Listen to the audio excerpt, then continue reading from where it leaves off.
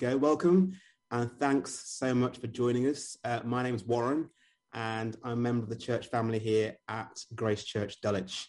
Now, whether you're in the room, on Zoom or joining us via YouTube, we're delighted that you're here with us this evening. I'm hoping this doesn't become our new normal and not just because we're all missing out on nice food. To give you a sense of what's to come this evening, in a few moments, I'm going to hand over to Roger Carswell, our guest interviewer and speaker for the week. And he's going to introduce Yvonne, who's our guest interviewee. They'll chat for half an hour or so, exploring Yvonne's life and the difference Jesus has made. After that, Roger's going to help us a little bit more by thinking about the Bible and speaking from it. I'll then pop back on your screen for a few moments to close things off. Now, we're keen to keep our time together to an hour and be done at 9 sharp. So if tonight raises questions for you or ideas or concerns, we'd love to hear. We'll share an email address in the chat and on screen at the end. Do get in touch and we can pass questions on to the most helpful place, if that's Roger, Yvonne, or someone at Grace Church Dulwich. Roger, it's over to you. Great.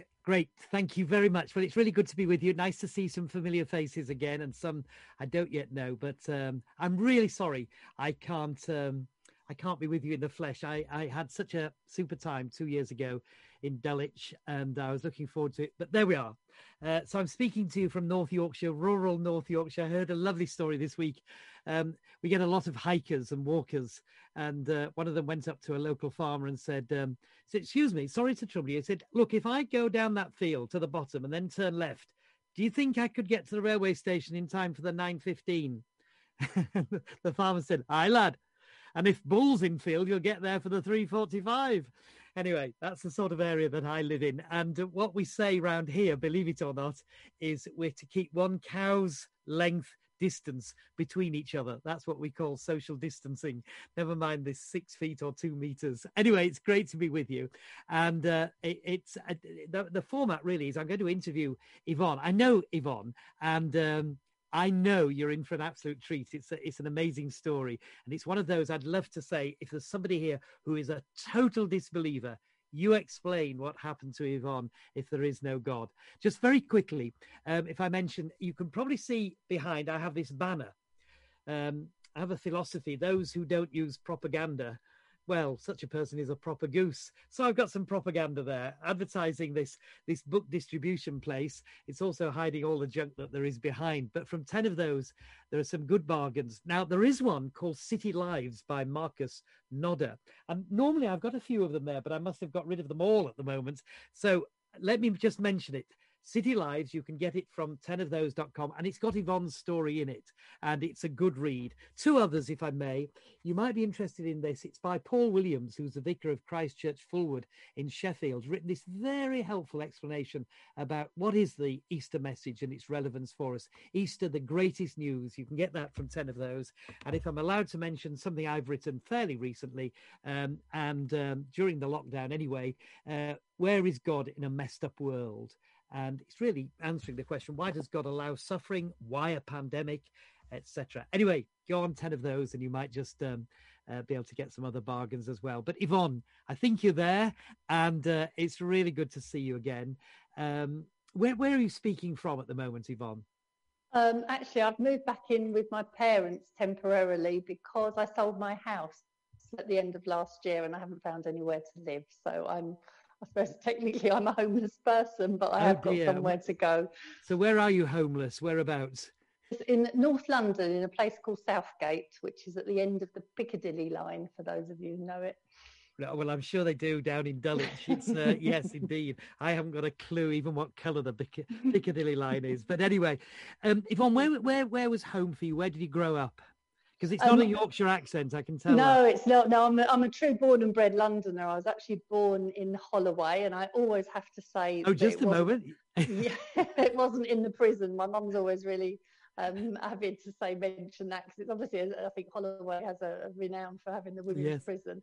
So I was born in Holloway and spent all my early years in North London, Holloway, Crouch End, Muswell Hill, which are all fantastically salubrious areas now, but they weren't actually when I lived in them. We tended to move further and further out until we ended up here in Southgate. Okay. And schooling, I think you went to a Roman Catholic school, didn't you? Yes, I did. I went to St Gilda's Convent, and then I went to St Angela's Providence Convent School for young ladies. But yeah, there was a little bit of that description that didn't really apply to me at the time, but that was where I ended up. Wait, so were you from a Roman Catholic family? Yeah, a big, strong Irish Roman Catholic family. Yeah. And what was the convent like? Because we do hear horror stories these days.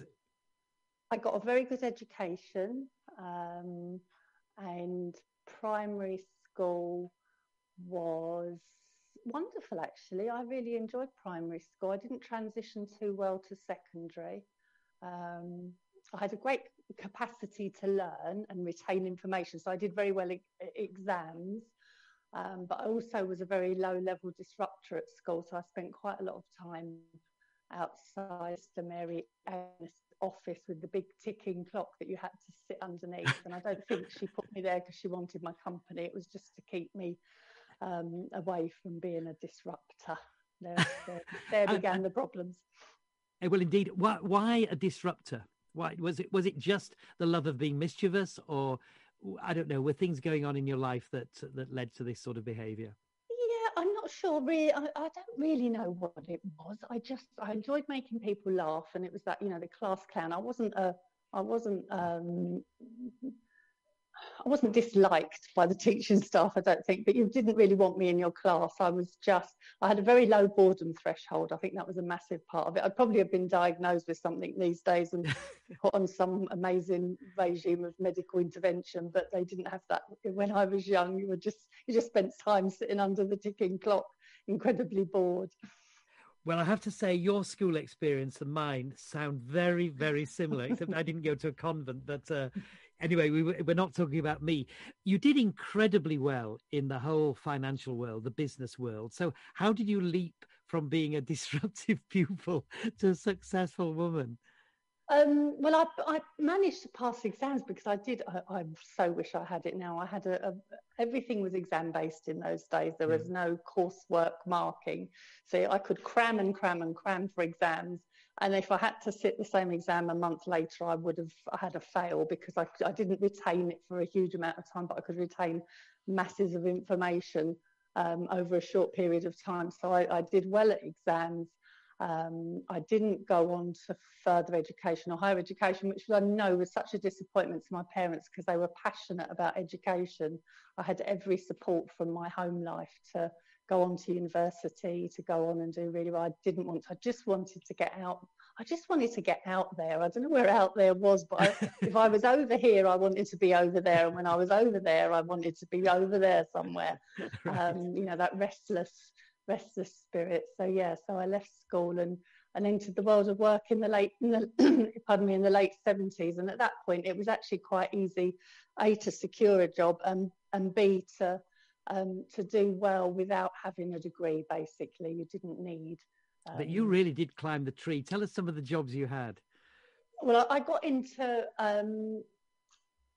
initially kind of secretarial work, and then I got into personal assistant work, and then I got into lovingly called private office manager work. So, I kind of managed offices of senior people, and I'm trying to think who I'd be the equivalent of, probably somebody really unpleasant, but so I managed the private office manager for the chief executive and the chairman of the lottery. I worked, mainly at director and boardroom, always at director and boardroom level once I'd kind of earned my spurs. It was fascinating. Yeah. Financial Services Authority, boss, you yes. PA, yes. Amazing. Yeah, did you have to flirt to get those positions?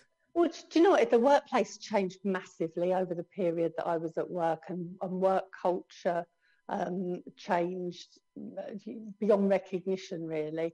And women in the workplace have a much more dignified existence. My experiences has been, but I embraced whatever was going on in the 70s and 80s You know, my moral code was pretty flexible, shall we say.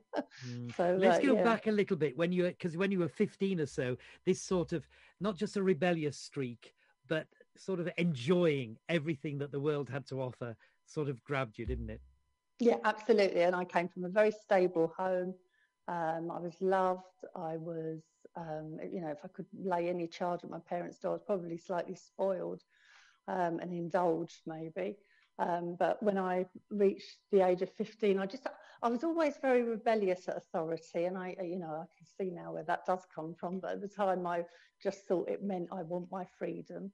And I discovered alcohol, basically, was at the age of 15. I went to a party and I drank alcohol, and it was just, you know, and it wasn't as if I drank it having been in a depressed, dark mood, but I drank it and the world just turned technicolor. It was amazing, the most amazing encounter I'd had, and it just gave me that additional freedom. I felt I wasn't a shrinking violet. I wasn't a kind of wallflower type of person. I had a vivacious personality anyway, so I didn't need it for the Dutch courage that people often assume, but it just enhanced my sense of perception. And really, I look back now, and what does it do? You know, I used to say I'm Teflon. When I drank, I felt invincible, untouchable. Yeah. Where does a 15-year-old get the money for alcohol? Oh gosh, well, it wasn't very glamorous drinking in those early days. It would be, bottles of cider on a bus at a weekend, going to some place where you had to try and look at over 18 to go and listen to right. music. I really liked music, live music. So we used to go to all these horrible, grotty old pubs and try and listen to live bands, but you couldn't afford as a teenager to buy drink even then in pubs. So you'd get someone to buy it in the off license, drink it on the bus. And that was it. It wasn't very glamorous, really, but it was in my head. And had you shaken off any thoughts of God that you might have got from school or home? Yeah, absolutely. I'd had a religious upbringing. I'd obviously been baptized as a baby, which is Roman Catholic practice. I'd made my first confession, my first Holy Communion, and my confirmation. And the real point the one that I do remember is, as a really young child, I remember being told Bible stories, being told about God and about Jesus, and just believing it because the adults around me and the teachers told me. So I had no disbelief in what I was being taught. And when it came to make my first confession, we were coached in what we had to say before we got into the confessional box, and we were told we had to have 3 sins. And I didn't know what they really were. And we'd learned the 10 Commandments off rote, and I knew I hadn't stolen an ox, and I knew so much of the language I didn't understand. I didn't know what covet was, and I didn't even know what adultery was, and all these words.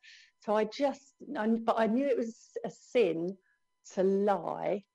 So I told 3 lies in the confession box as my sin. I just made them up. I made 3 sins up, 3 things I'd never done. Trivial things, and just to have those 3 things to tell the priest. And I remember the fear that gripped me as I was exiting the confession box. I honestly thought, because I'd been told, if you get it wrong, if you do this sin thing, you're going to be struck. And I remember walking up to the rail to say my penances, thinking, that's me, I'm toast. And guess what? Nothing happens. And I got up there as a 6-year-old child, and I knelt down. I remember thinking, I don't think you're really there. Don't think you're really there. And that was where the kind of beginning of my ardent atheism. Yvonne, is it fair to say you became an alcoholic? Oh yes, yeah. I won't argue with you, Roger, on that one. No, it's absolutely fair. And what did that mean? Were you hiding alcohol in your desk drawer? Were you looking for a free moment to be able to drink something and swig something? Yeah, I was a very active alcoholic, but also I managed to you don't get away with it, but I managed to function at a very high level for a long time, on the belief that if you drink vodka, nobody can smell it, and that's so not true.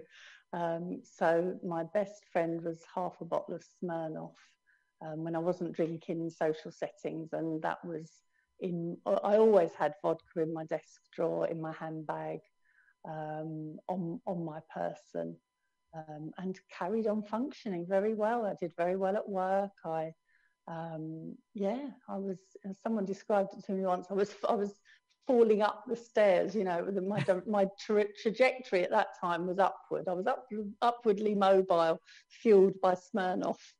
Amazing. And Yvonne, did nobody notice? Were people aware? Was your boss aware? Were your family or parents aware in any way? Did anybody try and help you? Not in the early days, they didn't, because I tended to mix with people who drank like I did. So drinkers do not challenge fellow drinkers. And unfortunately, one of the things that was part of it was that I, in terms of social interactions, I was a liability. You really wouldn't want me as a friend or a girlfriend.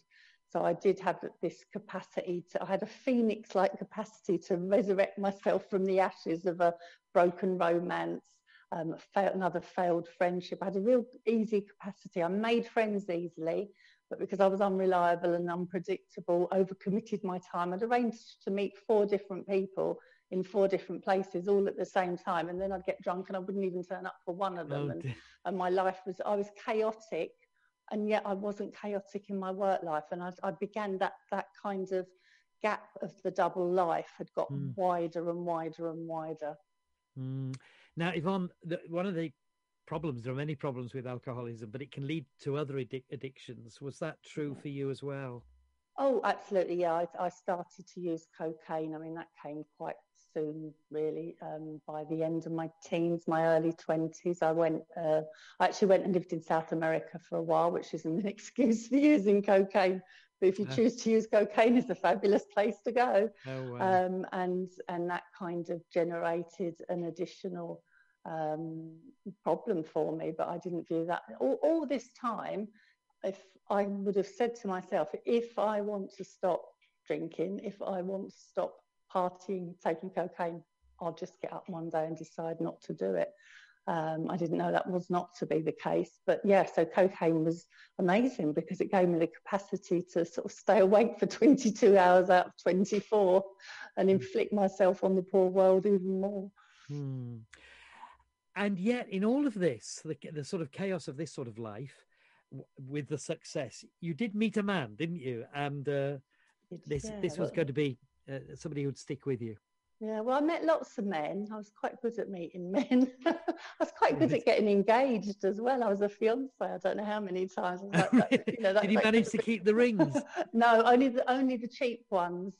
There was a couple, I think, that were probably from Argos, and I kept them. But there was one really expensive one, and he asked for that back, and I did. Was he from Yorkshire? No, he wasn't. No, he's from Brighton. He was actually a really nice man. And I look back and I think they all had such a lucky escape, these poor chaps, but they didn't really know that at the time. But then I met a lovely man, a gentleman, a real kind, generous, honest, decent, not the sort of man that I would, by that stage that I was really attracted to. I much preferred the kind of, the bad boys. Wild men. Yeah. Okay, so you met him. Was he aware of your addictions? Well, it's interesting. He knew that I drank. We met in a bar. Surprise, surprise. He was very clean living. He liked to drink. He played a bit of rugby and he'd played, sport. He was very sporty, but he was a businessman. He wasn't a sportsman. But he'd always kept fit and healthy, and he'd never actually even smoked a cigarette. He'd never put one to his lips. So he was completely ignorant of anything to do with drugs at all. But he knew that I liked to drink, and falling in love is a very powerful kind of motivator. And because, he liked to drink, but I just my drinking calmed down somewhat, because I'd fallen in love. Falling in love is intoxicating. I was intoxicatedly in love with this amazing man, and I was just smitten, and you know, and the love was reciprocated, and you know, unfortunately for me, because of my grandiosity at the time, he was a businessman, he was successful, and he, you know, I was swept off to wonderful places and wonderful holidays and wonderful gifts, and you know, very, very romantic, and yeah, and I remember thinking, I was 30 by now, you know, I'd done all my, as I called it, my wild child years, and I just fell in love with this man, and he asked me to marry him. And your answer was rather? Absolutely, yeah, let's. And you know, it was wonderful. I was just, I thought, this is, you know, kind of, this is it now. I've done it all now, and I can settle down. Was there an expectation that maybe some of the issues that you were facing would cease now? You got married, it would all, I don't know, alcoholism would fade, etc. Was that your I just thought, you know, I didn't think I'm going to stop drinking, but I just thought that, and I certainly wouldn't have conceived of myself as an alcoholic at that point, or which is quite insane, really. I think the consequences had never been severe enough, you know, the blessing of a pretty strong constitution and just a massive physical tolerance for alcohol had kind of kept me away from a lot of the consequences that I could have had. And I met Paul, and the drugs thing became very secret. He never ever knew about that until much later on, but he didn't know any of that was going on. He didn't know what the signs were, because it was completely out of his realm of experience. And yeah, we got married, and my drinking didn't stop, but it became more manageable for a period. And you had children, didn't you? Yeah, we did. Yeah, you can have children because you want children. Sometimes you can have children in the hope that maybe that will iron over some of the issues that you're facing. Which was it for you? Yeah, well, actually, both, and because our first son was born, and that was the point. I'd worked all the way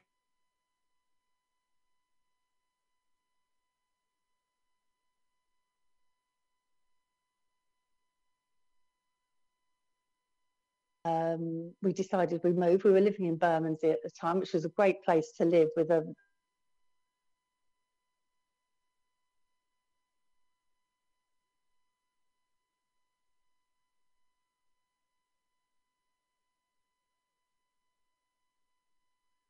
with he was only 1 week old, and we moved to the suburbs, and at the same time we made and my drinking just took off like it was absolutely rocket like, because I started to drink, and I'd been a secret drinker at periods. I'd always top up a good bit if I was going out for the night. I'd have a good few drinks just to kind of get the feeling before I went out. But this was me drinking during the day, drinking earlier and earlier and earlier during the day. My husband coming home from work and saying to me, "Yvonne, you're drunk," at 5:30 or 6 o'clock, and of course I deny it. Mouthful of Fisherman's Friend and Gold Spot, and I thought I was going to get away with it, but obviously I didn't. So and then you had another child, I had another baby, and I remember thinking, I must be doing what I'm doing, because I've just got too much time on my hands, and was convinced that that's probably the reason why. And if I have another baby, I'll be really busy. So I had ended up with 2 babies under 2. There was 20 months between them. And my drinking just continued to get worse and worse and worse, as much as it could. And eventually this spiraled down to what really could have been total disaster. Yeah, it did. Tell us what happened, if you can. Well, I mean, my husband tried to do everything in his power. He took away all my access to money. He took away my car keys. He took away my credit cards. He didn't lock me in the house, but he would have, my poor mum, who lived here in this house in North London, would have to drive all the way down to Kent every day, really, to babysit me, to stop me getting out and getting drink, because I was very resourceful. The world became very dark, this kind of excitable, vivacious, drinking, partying, 24-hour-a-day person had gone, and I just was drinking, I don't know, just drinking miserably on my own, secretly, but obviously not secretly. Everybody, it was the world's worst kept secret. And yeah, with 2 very small children in my care, which was not good. And your husband, Paul, incredibly patient by the sound of it. Oh, immensely patient. You know, he tried everything. You know, he sent me for medical intervention. I had every talking therapy that was available at the time. I had like reward therapy. You know, if you just stop drinking, he would buy me gifts. And you know, he was at his wit's end. He threw everything, every resource he knew and had. The problem with drinking. I mean, I'm amazed. I often say to people, and I really mean this genuinely, if the roles had been reversed, I would have opened the door and put him out. I really would. I don't know where his patience came from. Amazing. Now, time's going, but eventually, Yvonne, you did something dreadful, didn't you? Yeah, I did. I made a really serious attempt on my life. It wasn't a cry for help. I took an overdose. I just couldn't bear the pain of being alive anymore. I didn't actually want to die, but I just couldn't bear my existence. It was awful. I'd become a person I didn't want to be, and I couldn't find a way not to be that person anymore. And Paul then paid for you to go into a private rehabilitation centre. Yeah. What was your reaction to that? Well, actually, because I'd had what I called it my economy detox, which was a stomach pump at the local A&E. It's not funny, but you know, it wasn't very glamorous. No. And then Paul, in desperation, found a very nice private treatment centre, which is really just a posh psychiatric hospital, and we'll have to call it what it is, and checked me in there. And I remember thinking, oh, it'll be nice and I'll be looked after, and they might have a swimming pool and a sauna. And I mean, I don't think my motives for going there were entirely genuine, but off I went to the treatment centre. For how long? How long did you go for? It was a month. Right. They agreed that I needed a minimum of a month. My family needed a month. They needed a lot longer to recover from me, I think. Now, this is where everything is going to change, because you go to this rehabilitation centre and you just talk us through. I think this is altogether wonderful, but you just talk through what happened. We've seen this gradual slide down over 30 odd years, but then go on. Yeah, well, so I was in the rehabilitation centre. It was August bank holiday, 1995, so a long time ago now, and I had obviously had a stomach pump, so I had no alcohol in my system, no drugs in my system. And after about 3 days, I hadn't had that experience of being sober and clean for so many years, for 3 or 4 days. It was just a whole new experience. And I physically felt so much better. And one of the things that my husband had tried was he'd sent me to Alcoholics Anonymous. And he'd also had our neighbour come in and talk to me, and he was a retired minister. I mean, that was really bad. You know, he used to come in and talk to me and bring me vegetables from his allotment, and I used to just be looking at my watch thinking, I just want you to go away and stop talking to me about God. You know, you're really bothering me. He was a lovely man. And I was walking around the grounds of this beautiful treatment centre where I was, and I was allowed to. And I did feel, you know, I just was starting to think about my life a little bit, but not very, you know, as you may have guessed, there wasn't much weight and depth to me. I was pretty shallow and superficial. And I went back to my room and I thought, I'll read something. I actually thought I'll read something. If I open the drawer, there's bound to be sort of a glossy women's magazine in there. And I was thought Cosmopolitan. And straight away, you see, very manipulative. If I find a nice outfit in there, and when I come home, Paul will buy me some new clothes. I was like, you know, really full of very honourable ideas, not. And I opened the drawer and there was a Bible in there. And I took the Bible out because it was all that was there. And I'd seen a Bible, I'd handled a Bible, I knew a little bit about the Bible, as in there was an old bit and a new bit, and there was Gospels, Matthew, Mark, Luke and John. I remembered I knew some stories of the flood and the deliverance from Egypt and so on, but I didn't know the Bible at all. And I just sort of started to fan through the pages, opened the Bible and looked, just flicking pages and fanning pages, and I came upon a story that I just read the opening lines to, and it was in Luke chapter 7, and it said that Jesus, and as I read the name Jesus, I thought, Jesus, this man is having food at somebody's house, and a woman in the city where he is who was a sinner. And as I read the words, I just thought I just thought that's what is wrong with me, because there was nothing else wrong with me. And I don't mean there was nothing else.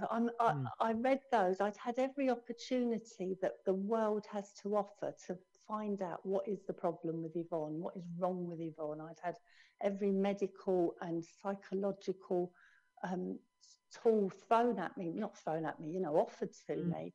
And no one could get to the bottom of why I was doing what I was doing. And I just read those words that this woman was a sinner. And I just started to read the story. And as I was reading the story, I was just overwhelmed. And I mean, genuinely overwhelmed with a sense of my own sin. And I really don't mean just that I got drunk a lot and that I had a poor moral code before I'd married. I just saw that this man, Jesus, that I was reading about, I knew Jesus was God. And I knew that my life had not glorified him. I wouldn't have used those words then, but I knew I had not been living my life as my Creator had made me to live it. And I knew that I read about Jesus, and I knew Jesus was God, and I just knew God had made me. I was a being created by God. I wasn't just some random self-sufficient, self-reliant, I'll do it my way. Well, I'd done all those things, and that's where it had got me. So you read there was a sinful woman. Yeah. It struck you. Yeah. And how did that impact you? Okay, these thoughts are going through your mind, but what happened then? Well, immediately as I was reading it, I couldn't even get to the end of the story. I actually got down on my knees by the side of the bed, and I put my head down and I just wept. I sobbed. Not for myself, not even for my family, but just for what I'd done with the amazing gift of life God had given me. I knew life is a God-given gift, and it was like this flashback of everything I'd done with that gift. And I was reading through the story, and of course it's also a wonderful story of forgiveness of this woman. And it's, there's so much in that story that everybody knew what she was like. Everybody were like, ooh, if you knew what she's really like, you wouldn't want anything to do with her. You wouldn't even let her near you. And I knew that Jesus knew everything about me, absolutely everything. There was nothing. He knew more about me than I knew myself, but that he also loved me and forgave me. So it was tears of distress and tears of joy, and just a great, I suppose, like an awakening to the existence of God and his son Jesus. So you asked him to forgive you? Yeah. And did that change you? Absolutely, yeah. Changed. I mean, so much. I'm always a work in progress, but completely, reorientate. So the alcoholism went? Absolutely, left. The desire completely. for it went? Yeah, absolutely. Never and the returned. drugs? Never returned. But absolutely, by the grace of God Almighty. So one moment you're just living as you were. Okay, you're in this rehabilitation center. You open up the Bible, Luke 7, there was a sinful woman. A few minutes later, you're praying, you're crying out to God, and suddenly all those years of addiction and brokenness gone. Yeah. What did they say? I was a chronic alcoholic, by the way. I had an enlarged liver, and I was a very unattractive shade of yellow. So, I was an early stage chronic, but I was a chronic. Yeah. What did they say in the rehabilitation center? Well, because this happened sort of early in the evening, and I remember I spent the evening in the room. And I was just, I was just talking to God. I was just talking and talking and reading this Bible. I just didn't know where to read. I was just reading and reading and reading things. And then I was reading little bits and remembering it. And I was just full of just joy. And then I do remember, and it sounds really almost childish, but I was afraid to go to sleep because I thought, what if I go to sleep and I wake up tomorrow morning and there's nothing there, and it's just been, and of course I went to sleep, I slept an amazing night's sleep, and I woke up in the morning and God was where he's always been, and has never been anywhere else, and the same has gone on through my life. The desire for alcohol was completely removed. I carried on. I knew I could walk away that day a free woman from alcohol, but I also learned, it's interesting, isn't it, that through what I'd read and through what I'd learned of God, that terrible, defiant rebellion against authority, which had just always been a part of my sin nature. I didn't know that. I thought it meant I don't want to conform, and I don't want to be like you or you or you. I just want to be me. But actually, it was that defiant sin nature that I had. And I just thought, no, just not keep your head down, but just do what your lovely husband has paid for you to be here and do. Go through the process, learn, because you don't know it all. All these things that were new to me, because I was like, yeah, I know everything. I was unteachable, that the annoying person, and we all know one who every time you go to say something, they're like, yeah, I know, and that was me. I was that annoying person. Yeah, I know. Oh, sorry. Amazing. Now the time has gone, but you went back home. How did Paul react? Honestly, initially, a little bit tentatively, because I knew I'd been changed from the inside out, and I felt that people maybe should be able to see that. But there'd been so many false dawns and false hopes before of, she's okay, and then she wasn't, then she was, and she wasn't. And I think everybody just held their breath for quite some time to come. But, eventually he did. I joined a local church because I just knew that I needed to. And I was baptized, which was just incredible. And the sad part is Paul's kind of reaction. He wasn't resistant, but he was just quite apathetic. He was really glad I wasn't drinking. He was really glad that I was reliable, dependable. I'd become, I was able to be the good mother I'd want to be. I was a good wife and a homemaker, and all those things. But he just wasn't interested in the things of God. It's and then hard. Just tell us very quickly now, what happened to him. Oh gosh, yeah. Well, I mentioned he was very fit and healthy, and he gave up the football and the rugby because as you get older, the old knees don't do too well. But he kept playing squash. He was a very, very good standard squash player, and he left home a couple of years after I came to know Jesus. He left home one Thursday to play squash, and he had a fatal heart attack on the squash court, and he died. And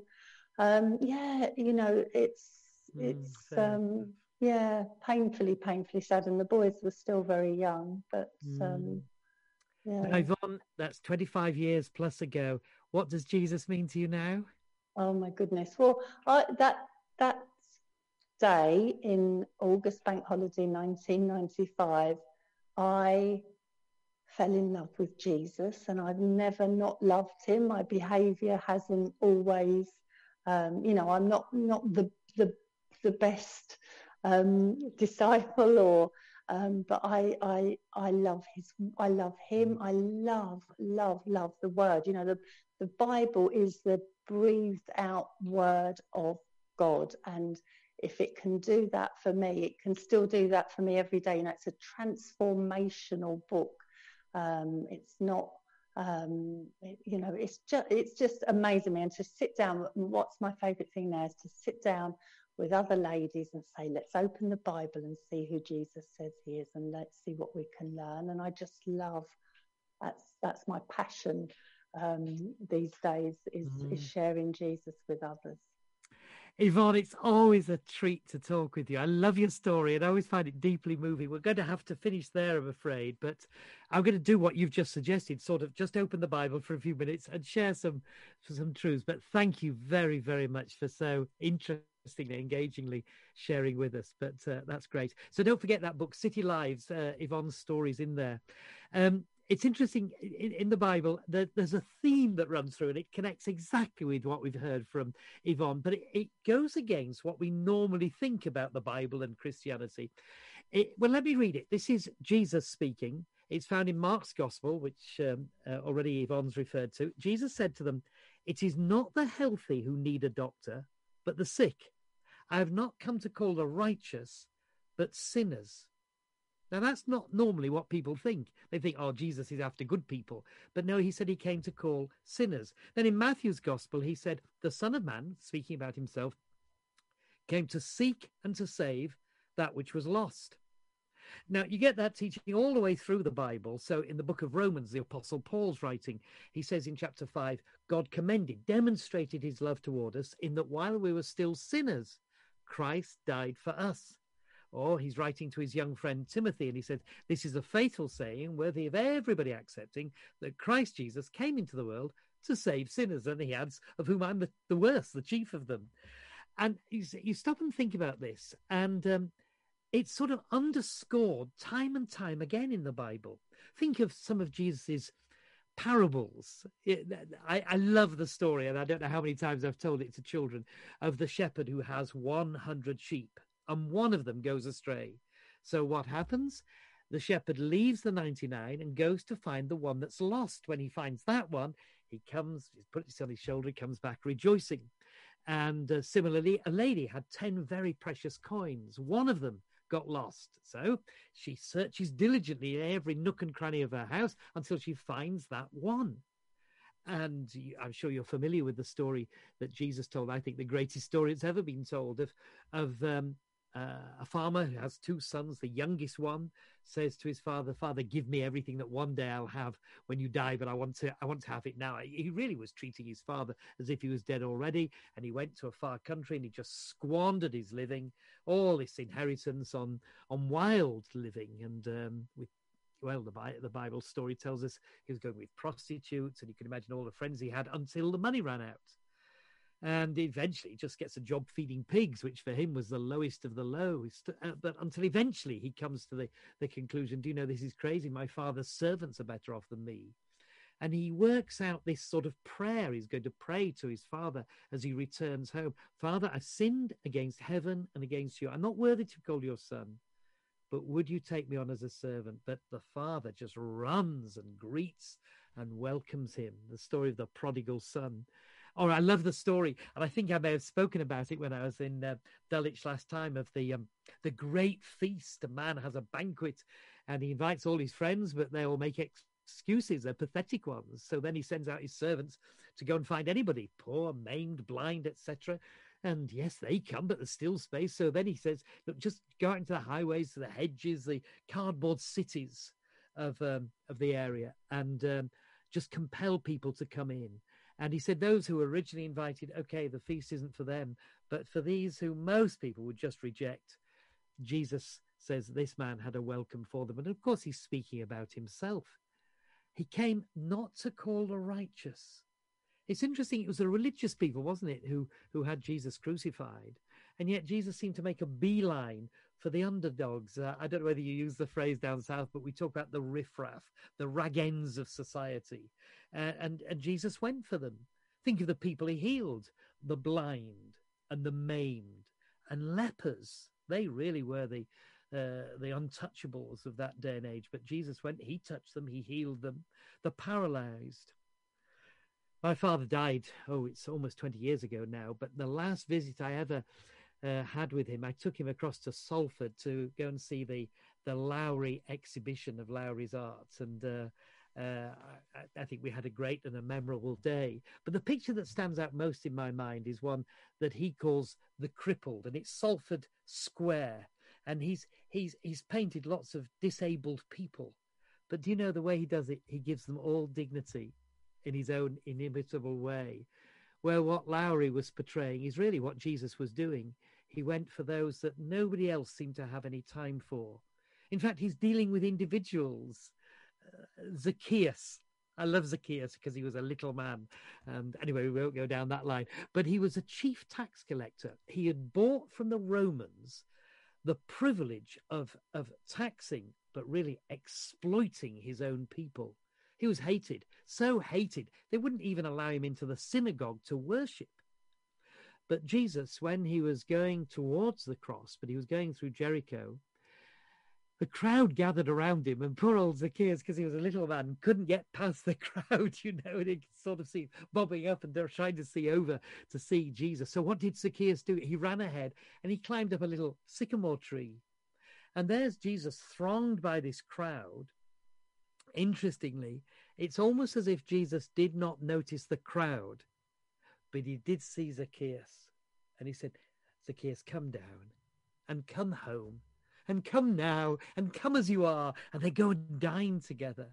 And eventually Zacchaeus comes to the front of his house. People are trying to peer in and see what's going on. And he says to the crowd, have I robbed you?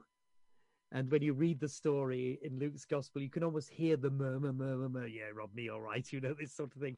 And then Zacchaeus says, look, I'll pay you back 4 times what I took from you. And half of all that I have, I'm going to give away. Do you know, salvation has come to my home, my heart, and it's transformed my pockets. It's a lovely truth that's just running through the scripture. Jesus teaching once early in the morning in the temple, and the Pharisees dragged before him and threw before him a woman who had been caught in the very act of adultery. Now, we know it takes 2 to tango, so where was the guy? And we don't know the answer to that. Some have suggested maybe he was one of them, but we don't know. But they took this woman and they throw her in front of Jesus before the crowd that Jesus is speaking to. And then they say, do you know, the law says such a woman should be stoned to death. What do you say? Well, the law spoke about the man as well as the woman, but they're ignoring that. Jesus just stooped and he wrote something in the ground. I've often wondered, what did he write? Did he, I don't know, write out the 10 Commandments in the dust of the ground? There's a verse tucked away in the Old Testament that says those who depart from God's law will have their name written in the dust of the ground, but we don't know. And the crowd gets impatient. Come on, what do we do with such a woman? And Jesus stands up and he looks at these religious leaders full of their own self-righteousness.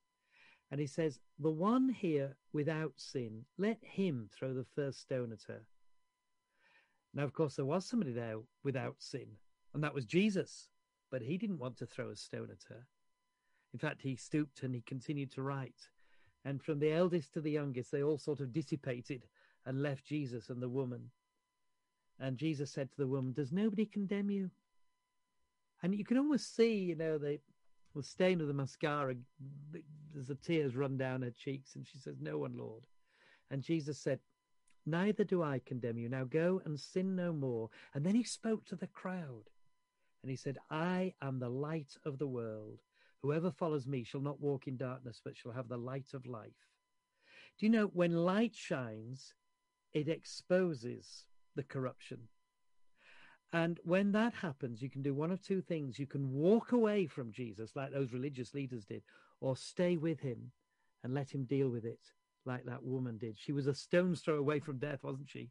And yet Jesus had compassion on this sinful woman. And even when the Lord Jesus was on the cross, 2 thieves, one on either side, they both began by blaspheming and cursing, and then one of them turns and says, Lord, remember me when you come into your kingdom. And Jesus said to him, today you'll be with me in paradise. Isn't that an amazing truth? He admitted he deserved capital punishment. Not many people would do that. And yet he turned to Jesus, and Jesus said, today you'll be with me in paradise. You know, heaven is filled with bad people who have been forgiven. And really, in that, I find tremendous hope, because if it was for the good, who is that? Certainly not me. I may not have done all that some others have done. I may not have hit the headlines, but I know I'm not the person I should be. And yet Jesus came into the world for people like me. I'm looking at the clock. Have I quickly got time to, have I got your attention? I don't know, but think of the disciples. I think what a motley lot they were. Jesus chooses these 12 people. Matthew, the one who wrote one of the Gospels, he was a tax collector. And when Jesus called him, he arranges a party for all the sort of sleazy side of society, and Jesus mingling with these people. And then Simon Peter, this outspoken disciple who to be honest, he opened his mouth before he'd engaged his brain very often. Yet he was a bold man. But Jesus chose him, even though later on he was going to curse and deny Jesus 3 times. James and John, they're nicknamed Sons of Thunder. And, anybody against us, let's deal with them. And yet, well, one of them was beheaded because he followed Jesus. And John, who's very close to the Lord Jesus Christ, probably outlived the others, but devoted to him.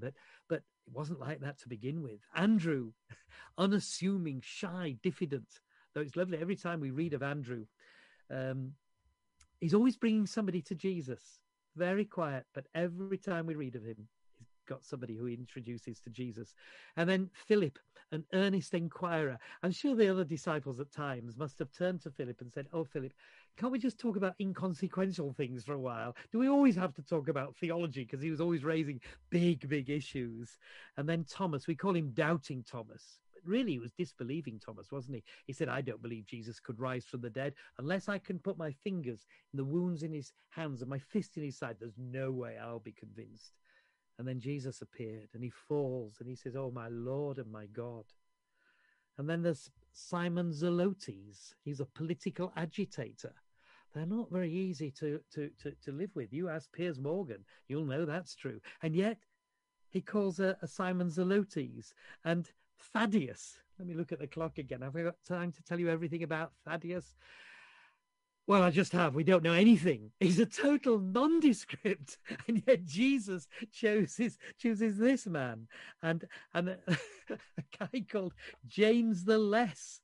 I'm sure, poor guy, when he was at school, he was sent to the educational psychologist who'd say, "Now, what's your name?" And he'd say, "Well, my name's James the Less." "Oh, no, you mustn't think of yourself like that. You must have self-acceptance." But Jesus chose him, and Bartholomew, a guileless Israelite, and Judas Iscariot. What a crew. And Jesus chose people like this. But then he's chosen an Yvonne Edwards and a Roger Carswell. Maybe you can put your name there as well. Perhaps the greatest of all Christian witnesses is Saul of Tarsus, the man who we later on call Paul, the man who wrote so much of the New Testament, this devout follower of Jesus who took Christianity to the then known world. But it wasn't like that to begin with. Really avowedly Jewish in his beliefs and his religion, and furious about Christianity. He's there at the stoning to death of the first Christian martyr, Stephen. And then he goes and gets permission to go to Damascus, 120 miles away, to round up Christians there and have them silenced, imprisoned, killed. It doesn't matter.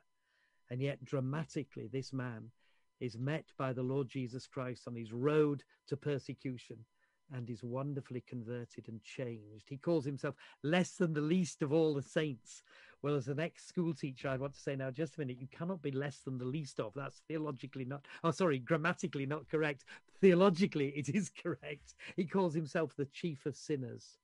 Listen to these words, written by the Apostle Paul to a difficult church in Corinth. This is what he said. "Do you not know that the wicked will not inherit the kingdom of God? Do not be deceived, neither the sexually immoral, nor idolaters, nor adulterers, nor male prostitutes, nor homosexual offenders, nor thieves, nor the greedy, nor drunkards, nor slanderers, nor swindlers will inherit the kingdom of God." And what's coming next?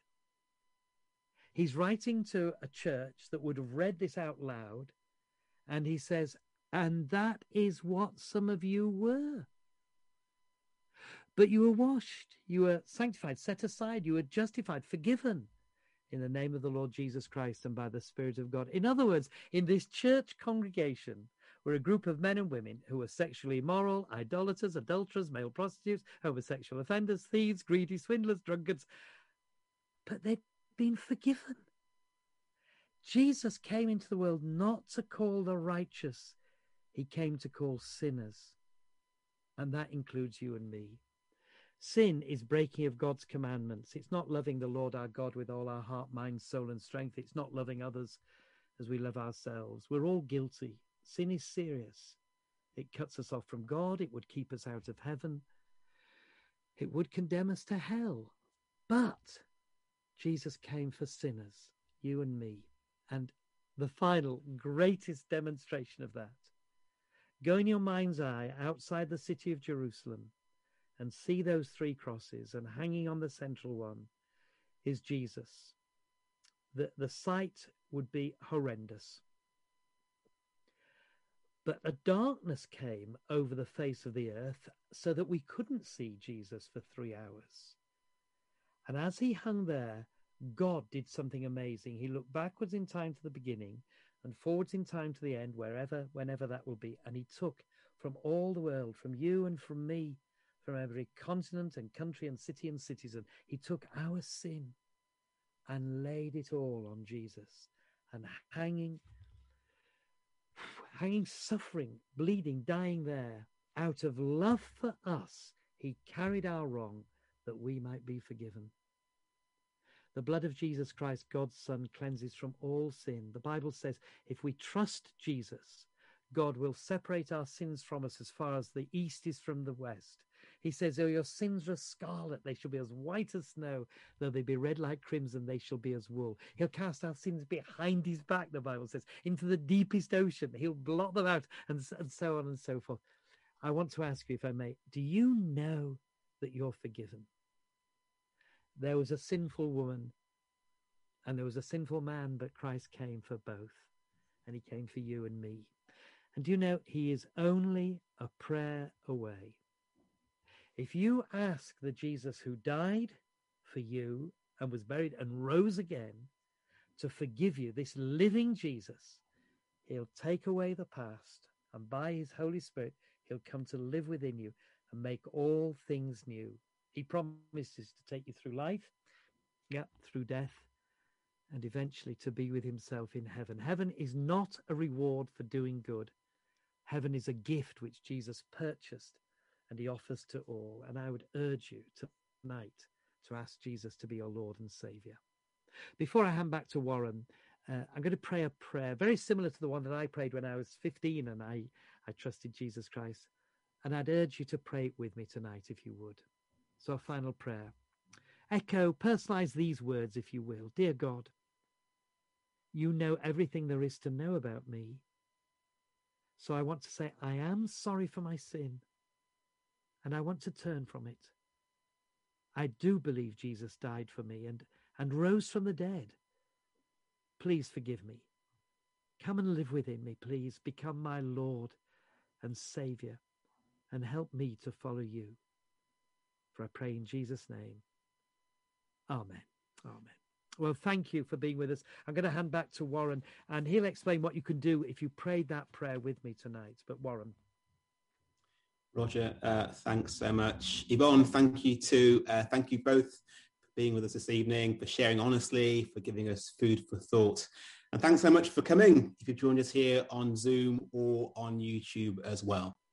Now, as a church, we love to encourage and engage in discussion and conversations about Jesus. If you found anything this evening that's raised questions or concerns or just maybe piqued interest, we'd love to hear from you. You can get in touch via email to admin@gracechurchdulwich.org. I think it's in the chat. If you've got any questions for the church, for Yvonne or for Roger, send them in and we can put you in touch with them. It might be you want to think a bit more about some of the things we've heard about tonight. You could come again to the third event on Saturday evening in our series this week. On Saturday night at 8, we'll be joined by Roger again and Piyush Jani. He's from a Hindu family. He came to the UK as a teenager, became a doctor, and then found himself exploring the Christian faith. You're welcome to come on Saturday evening, or you could join us on one of our Sunday morning church services at 9:45 or 11 a.m. on Zoom or YouTube, or in person at Rosendale School in West Dulwich. It might be you want to explore the claims of Jesus further. So I promise, last few things, 2 more things briefly. If you'd like to read one of the biographies of Jesus with someone, that could be a friend you know who's a Christian, or we can put you in touch with someone at Grace Church Dulwich. Do email in through the website for more information. And also next Wednesday the 17th, we're going to start a 3-week Christianity Explored group looking at Jesus' life and claim on Zoom, again at 8 to 9. I know everyone loves Zoom right now. Again, email in admin@gracechurchdulwich.org for more information. So that's it from us. The Zoom's going to come to an end shortly, and the YouTube stream is going to come to an end. Just want to say a big thank you to Roger and Yvonne, and thank you for your time. Good night.